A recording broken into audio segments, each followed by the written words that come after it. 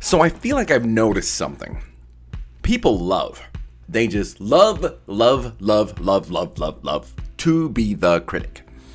They also really are quick to champion a perceived winner and get behind it as fast as possible.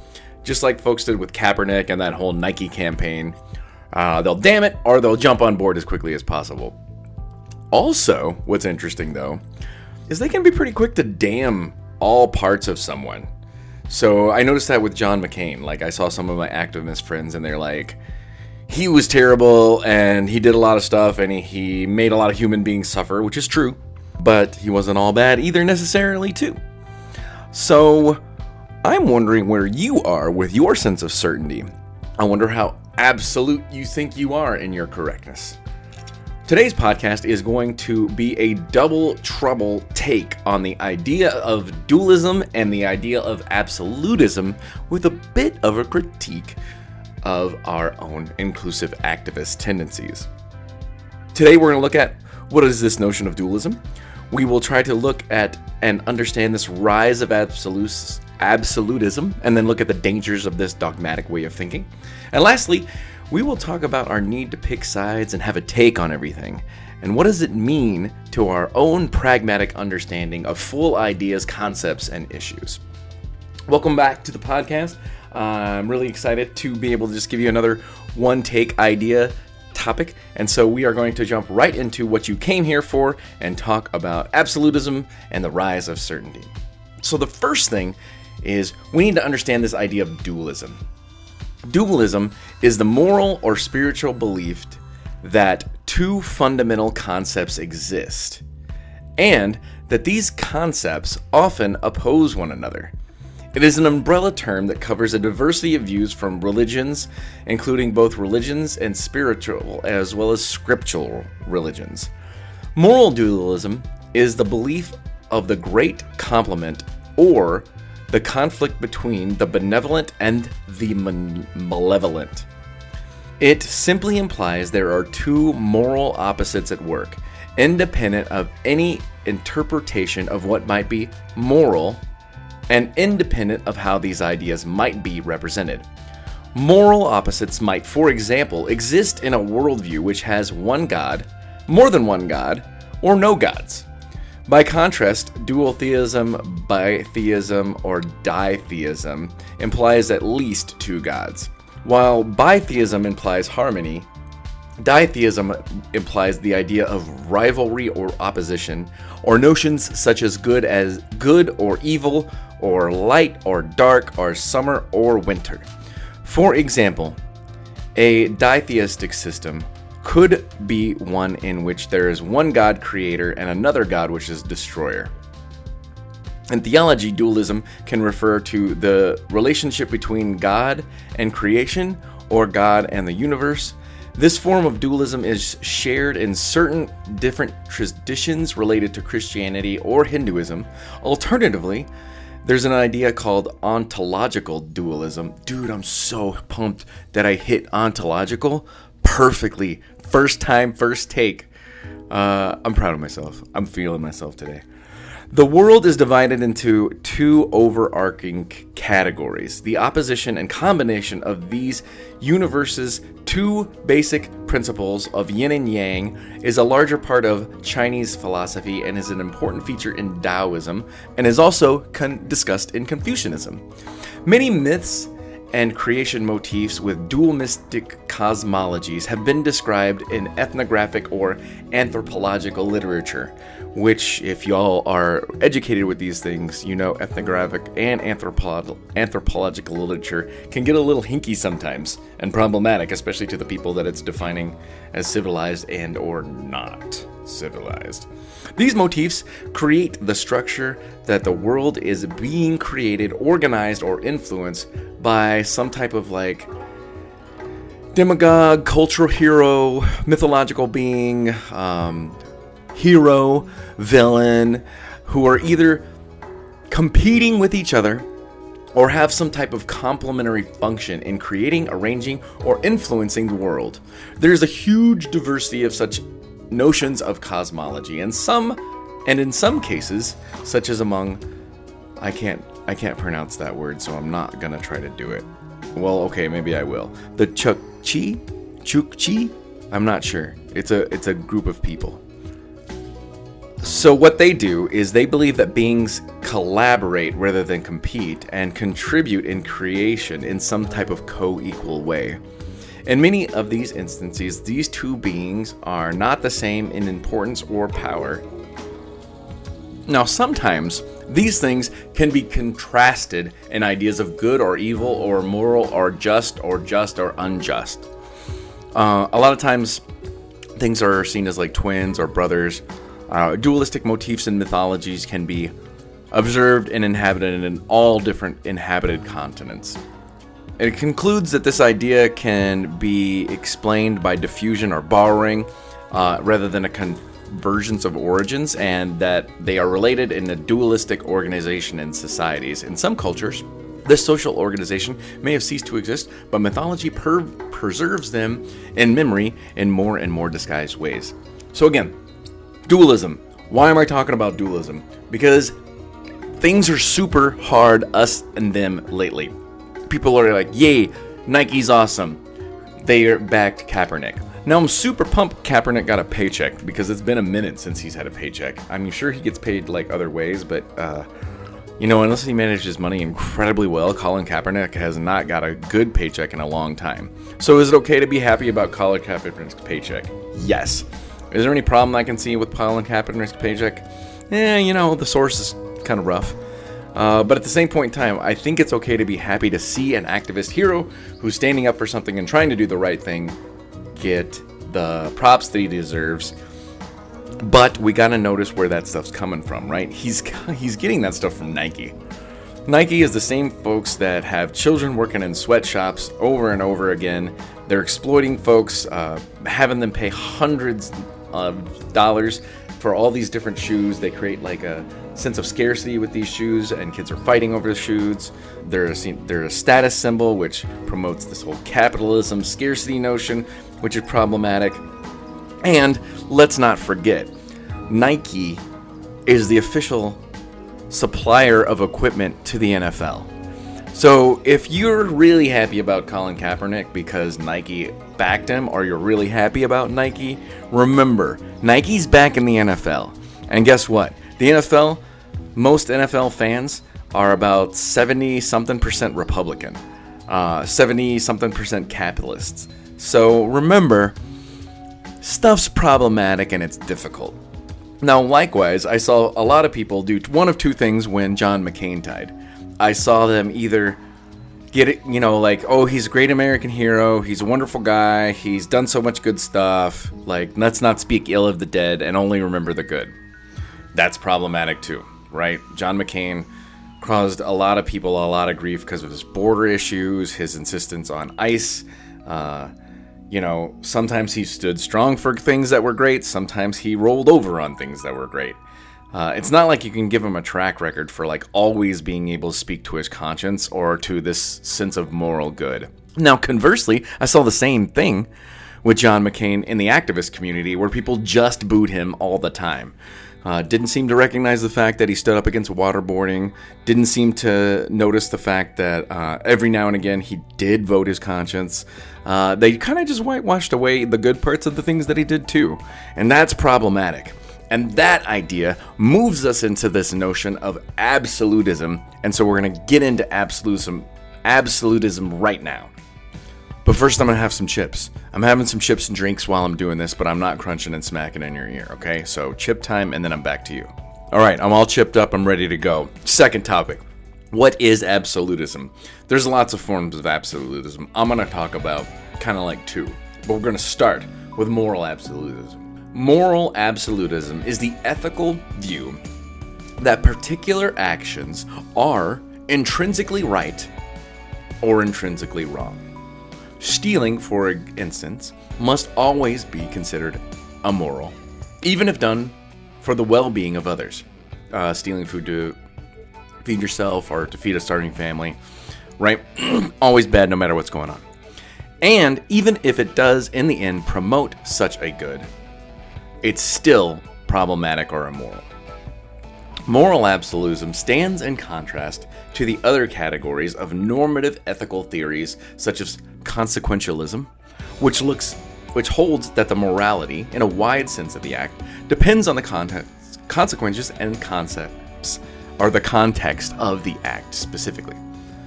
Now, moral absolutism is not the same as moral universalism. Universalism merely holds the idea that it is right or wrong is independent of custom or opinion, as opposed to moral relativism.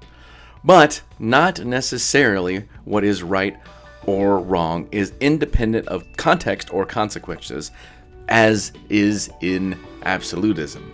Moral universalism is compatible with moral absolutism, but also has positions such as consequentialisms built into it.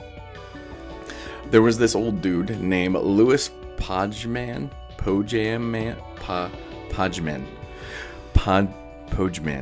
who gives us the following definitions to distinguish the two positions of moral absolutism and universalism. So this is what Louis says. Moral absolutism. There is at least one principle that ought to never be violated. Moral objectivism. There is a fact of the matter as to whether any given action is morally permissible or impermissible. A fact of the matter that does not depend solely on social custom or individual acceptance. Now, ethical theories, which place strong emphasis on rights and duty, such as ethics of Immanuel Kant, are often forms of moral absolutism, as there are many different religious moral codes. Moral absolutism may be understood strictly as a secular context, as in many forms of deontological moral rationalism. Boom! Are you kidding me? Deontological moral rationalism and no stutters? You gotta be messing with me today.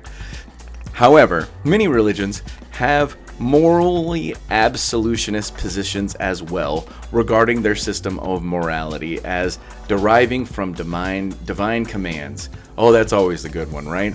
God told me to, so God said I can do it like this. There's a lot of that stuff in the world, especially by a lot of Christian people who seem to be totally cool with people dying or killing folks, even though thou shalt not kill is supposed to be on the top 10 list. Very interesting stuff. Back to moral absolutism. Therefore, they may regard such a moral system as absolute, usually perfect, and unchangeable. Many secular philosophies also take a morally absolutist stance, arguing that absolute laws of morality are inherent in the nature of human beings, the nature of life in general, or in the universe itself. For example, someone who believes absolutely in nonviolence considers it wrong to use violence, even as self-defense. I tend to like that thing, but I am not there yet. So Thomas Aquinas, Catholic philosopher, never explicitly addresses something known as the Euthyphro dilemma, but draws a distinction between what is good or evil in itself and what is good or evil because of God's commands, with unchangeable moral standards forming the bulk of the idea of natural law. Thus, Aquinas contends that not even God can change the Ten Commandments, adding that God can change what individuals deserve on particular bases, and also says what it might look like in special dispensations in certain situations where people could murder or steal. So again, we're kind of seeing absolutism, right? Like, is it for sure yes or no? Is there at times some gray area? Can God kind of like make his mind up in certain ways? How do we call balls and strikes in the real world? So moving on, right? Talking more about absolutism. There's this idea of political absolutism. It is a term used to apply to a great many systems in which one person or one organ of state authority has unquestioned power over all or most organs. Absolute monarchy is the most common form of absolutism, with official power being vested entirely in the crown of the monarch. Historically, the term was used to apply to European monarchies where no one and nothing, including the church, was superior to the monarchy. So, moving into absolutism, where do I worry about absolutism in activism? What I'm worried about in absolutism and activism is this certainty that you can say something and know that it's true and challenge anybody in that they're wrong if they don't hold similar views. In some ways, I think the echo chamber of activism becomes very, very problematic, and I worry about that a little bit because I don't see where there's an allowance for a wholeness or a realness of all things. Nothing is completely good and nothing is completely bad. Nothing is all bad and nothing is all good. There's a lot of good and bad in everything. There was good and bad in John McCain. There's good and bad in Kaepernick in the NFL. There's good and bad in the NFL. There's good and bad in Nike.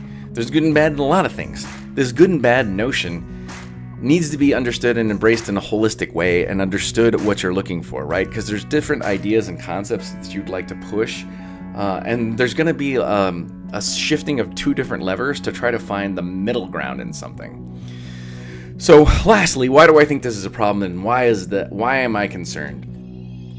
So there's an idea called graded absolutism that I want to talk to you about, and then I just want to talk to you in general a bit. Graded absolutism is the theory of moral absolutism in Christian ethics, which resolves the objection to absolutism in that moral conflicts that we are obligated to the opposites. Moral absolutism is the ethical view that certain actions are absolutely right or wrong regardless of other contexts, such as their consequences or the intentions behind them. Graded absolutism is moral absolutism, but qualifies that a moral absolute like do not kill can be graded on a greater or lesser than moral absolute like do not lie. Also called contextual absolutism, or the greater good view, is an alternative to the third alternative view, which is the lesser evil view, which will be discussed more in just a moment, which regards ways in which we try to resolve moral conflict resolutions. According to graded absolutism in moral conflicts, the dilemma is not that we are obligated to opposites, because greater opposites are not opposites of lesser absolutes. And evil is not the opposite of good, but instead the privation of good. Privation, too. I just saw privation. Boom. Nailed it, man. Back to this. Since evil is the privation of good, only the privation of the greater good counts as evil, since wherever there is a moral conflict, we are only obligated to pick from or attempt to perform or work with the greater good. The real dilemma is that we cannot perform both conflicting absolutes at the same time. Which absolutes are in conflict depends on the context, but which conflicting absolute is greater does not depend on the context. That's why graded absolutism is also called contextual absolutism, but is not to be confused with the idea of situational ethics.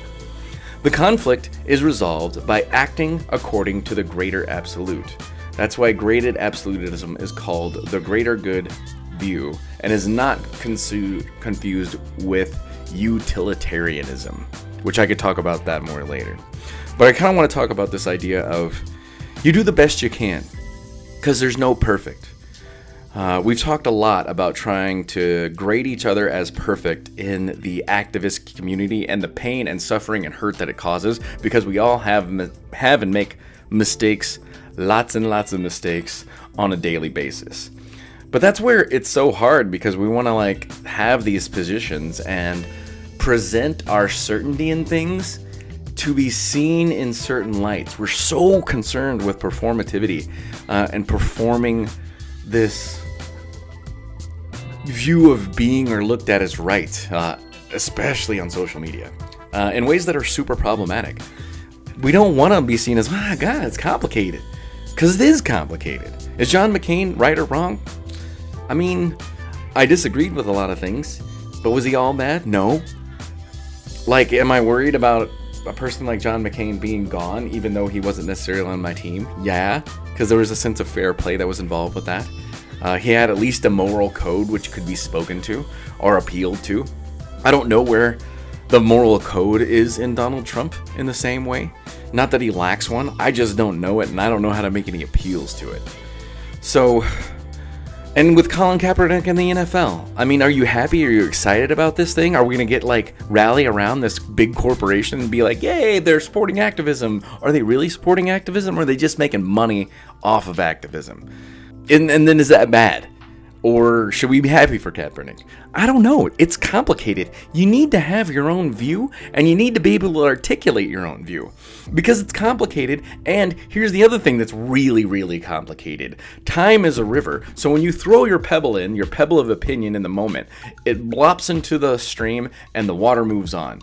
So whatever you did in that blop in that stream is only going to be somewhat right or defensible in the moment within the context that you're saying the thing. After that moment, everything is out of your hands because time keeps on moving and new context shows itself in certain ways and spaces. And yet we want to try to defend ourselves in our positions and the ways that we think and the actions that we take and the whats we do and the condemnation of the folks that we don't like or the cheering of the people that we do like. And we want to be like, yes, we're right, we're doing it well, and cheer me on and pat me on the back and say I'm doing good. You don't get that, my friend. You just get to do the best you can with the information that you have in the situation, in the moment, and the time that it happens with. You need to chill on your certainty. You need to chill on your notion of right, wrong, good, evil, dualism. I'm not going to take my time with these people thoughts. Somebody took their time with you, and they made you to be in the space and place that you are with the understanding that you have now. Who are you not to be too good to attempt to educate someone who should know better? You didn't know better once. It's not like you grew up knowing everything.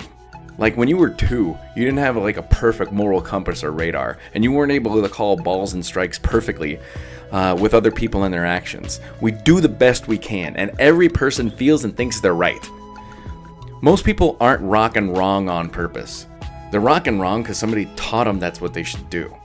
Unless someone slows down and shows them another way with love and patience and discipline and care, I don't know that we're going to change a lot of minds. And I'm not saying if you need to take a second or if you don't have the patience to be effective that you suck either. I can't judge you. I'm just saying be aware of your certainty. I heard a great quote and it came from Pastor Colby. I don't know if you've heard the podcast with me and Pastor Colby at this point, but he said, "You should hold all beliefs like you hold sand. You cannot grip sand tightly as heck because it'll squirt through your fingers. And you can't hold sand so loosely that you don't have any of it in your hand. Rather, what you have to do is lightly grip it and hold it loosely. Allow for the opportunity for new concepts or ideas or experiences or things to come into your life and reshape your thoughts and opinions. You need those things because that's what life experience gets you. But at the same point in time, you don't want to give everything away and abandon yourself to moral relativism where nothing matters and everything can be justified and you have no sense of good, bad, or whatever. You have to have something that guides you. You have to have an internal ballast of right and wrong within you. And you know what that is. You just get really good at rationalizing your ways of being or your thoughts or what you think you want to get away with. And trust me, folks, I'm really bad at that. I can rationalize anything with the idea that I had good intention. I make a lot of mistakes, all the time, over and over again. I hurt people, I say things bad, I get mean. I don't want to be that way, but I am that way. And I have to own that I am that way so I can change that. I heard this great idea. It's a notion of a shadow self. It's this part of you that you don't know and you don't want to see because you don't want to present it or be aware that it's there. Like, it's almost like you gotta get comfortable with this notion that you have the evil within. When you can recognize the evil within you, you can do something about the evil within you. But until you notice that it's there, it's sitting there in the background, waiting for you, waiting to take advantage of your weaknesses, waiting to take advantage of your worst self, your worst compulsions, your biggest nightmares, your worst appetites, all types of things like that. You got to turn and notice that there's a lot of bad in you too, and there's some bad notions in you, and there's good and bad notions in everyone. And the more we can take those things on, deal with those things, the more we can turn to ourselves and look at who we really are and notice that we're a work in progress. We're a bunch of just blobs of clay, and we're trying to add on and carve off pieces of our character to become the pieces we would like to be. But that's only who we want to be now in this moment, and some of that stuff's going to change. So just be aware of these things. Be okay with the mess in the mud. Be okay with the fact that you're not going to be able to be certain. Let that certainty go and be more open and honest with you and your flaws and your faults. And you'll notice that people around you see that and they're able to hear you differently because they know you're really trying to be congruent and you're much more honest with yourself than maybe they're able to be in that moment. And then you can find a way to talk to them. But what do I know? I'm just a dude with a podcast. So as far as the podcast goes, things have been really good recently. That story that I just released about me going to that sweat lodge went really well. I was very, very proud of my storytelling abilities in there. And I really felt like that I found a good way of speaking. And I'm trying to use that. I tried to use that in the podcast here. I got off topic. I patted myself on the back. I went on little rambling rants. I think people like my rambling rants. Well, I like my rambling rants. I don't know what you think. Y'all don't text me or call me. You never tell me what you think about my rambling rants. You listen to them, but I don't know what you think about them. But the podcast has been going well. We've been averaging in the high 200 downloads per week. I noticed this week we had 313 downloads, which is really amazing. So it's hit or miss. Some people like the interviews, some people don't. Some people like these podcasts, some people don't. It's fascinating. I'm very curious as to what's happening and why it happens. It's so interesting to think that someone out there, like you're here right now and you're listening to me and you have a thought or notion of something, but I don't know what that is. But if you have a thought or notion about something and you want to let me know what that is, I'd be really curious to hear it because I would like to be part of a conversation. This is such a one-sided conversation and it never was meant to be that. So if you thought something about this or you want to critique me on this last idea, let me know. Voicemail me at 860-576-9393. Again, the number is 860-576-9393. The number one more time, 860-576-9393. Did you know we only remember 20% of what we listen to? That means I gotta say 860-576-9393 again. That means we're only at 80%. I gotta go one more for the 100. So 860-576-9393, or you can email me at inclusiveactivism@cox.net. That's inclusiveactivism@cox.net. Inclusiveactivism@cox.net. Email me, text me, voice me, tell me what you're thinking. I would love to hear your thoughts. And I would love, especially in this mess of a podcast, trying to make sense of ethics and calls, I'd love to hear your thoughts on things. Lastly, please remember to rate and review us on Apple Podcasts, on Stitcher. Make sure you share the podcast on social media. Make sure you're letting folks know about what you're hearing, what you like. Those subscriptions go a long way to show proof of our good work. It shows that you care. It downloads those things. Hopefully when they download, you want to listen to them. But I want to show that we're making good progress, we're doing good work, and we're adding something that matters to you. We're showing you how to do your own personal leadership. So, final little bits here. Checking in on my activism. I am meeting with Poder in Action. That means Power in Action. And it was what used to be the Center for Neighborhood Leadership about a possible student club called Free the People on campus. I have to negotiate being a public servant as well as an activist, and it'll be interesting to see what I can and cannot do with the happy middle of that notion. I also got to attend another Sweat Lodge ceremony, which was 2 weeks ago, which was really, really good for me. I think I'll go again, hopefully in the next couple weeks. And we will also have dinner with my good friend Luke Black. We will be doing more things in the next couple weeks, so stay tuned for more activism on that side of things. Self-care has been pretty good, but only lifted 3 times a week. I wasn't able to get any workouts in on Thursday or Friday, which was problematic, but I got the major body parts in, which was good. I have, however, gotten cardio in at least 3 times a week. I do cardio on some of my major move days. I also have been adding in running bleachers at PC. It's funny, I went on the aluminum bleachers and I thought I was doing something special, and then I went to the concrete bleachers and it seems like those suckers are like 4 times as long, and it's way more of a workout, and it's good. That's stuff that Rowdy needs for his heart to keep his heart pumping in a good way. I've been able to meditate for at least 2 times for at least 10 to 15 minutes in the past week. I have also gotten in one yoga session, one 10-minute yoga session to kind of stretch out so I can become a little bit more flexible. I have been doing concentrated Christian meditations for the last 5 days, and that's something that's working out really well for me. Again, I'm in times of difficulty and vexation, so I could use that stuff, and I'm happy for it. I've been getting my supplements in very regularly, thank goodness. I have mixed in a little bit more reading, but a lot of that has been on textbooks that I need to present and talk about in my courses. And I'm hoping to see the weather cool down next week, Thursday, so I can get tank training in. Lastly, my recommendation of the podcast. So my recommendation of the podcast is this. Go find somebody you disagree with. Find somebody that thinks something that's bananas, or that you can't reconcile in your own head. Then talk to them, and don't attempt to change their mind. Just see why they think what they think. Ask them how they feel about what they think. Ask them how they came to understand what they think. Ask them because they think and feel and know in their heart that they're right. Don't prove them wrong. Just understand why they think they're right. And then don't attempt to correct them. Go away, mull that thought or idea for a longer period of time so you can get a sense of why people think and feel this way. And then you might be able to speak to the opposite of that notion.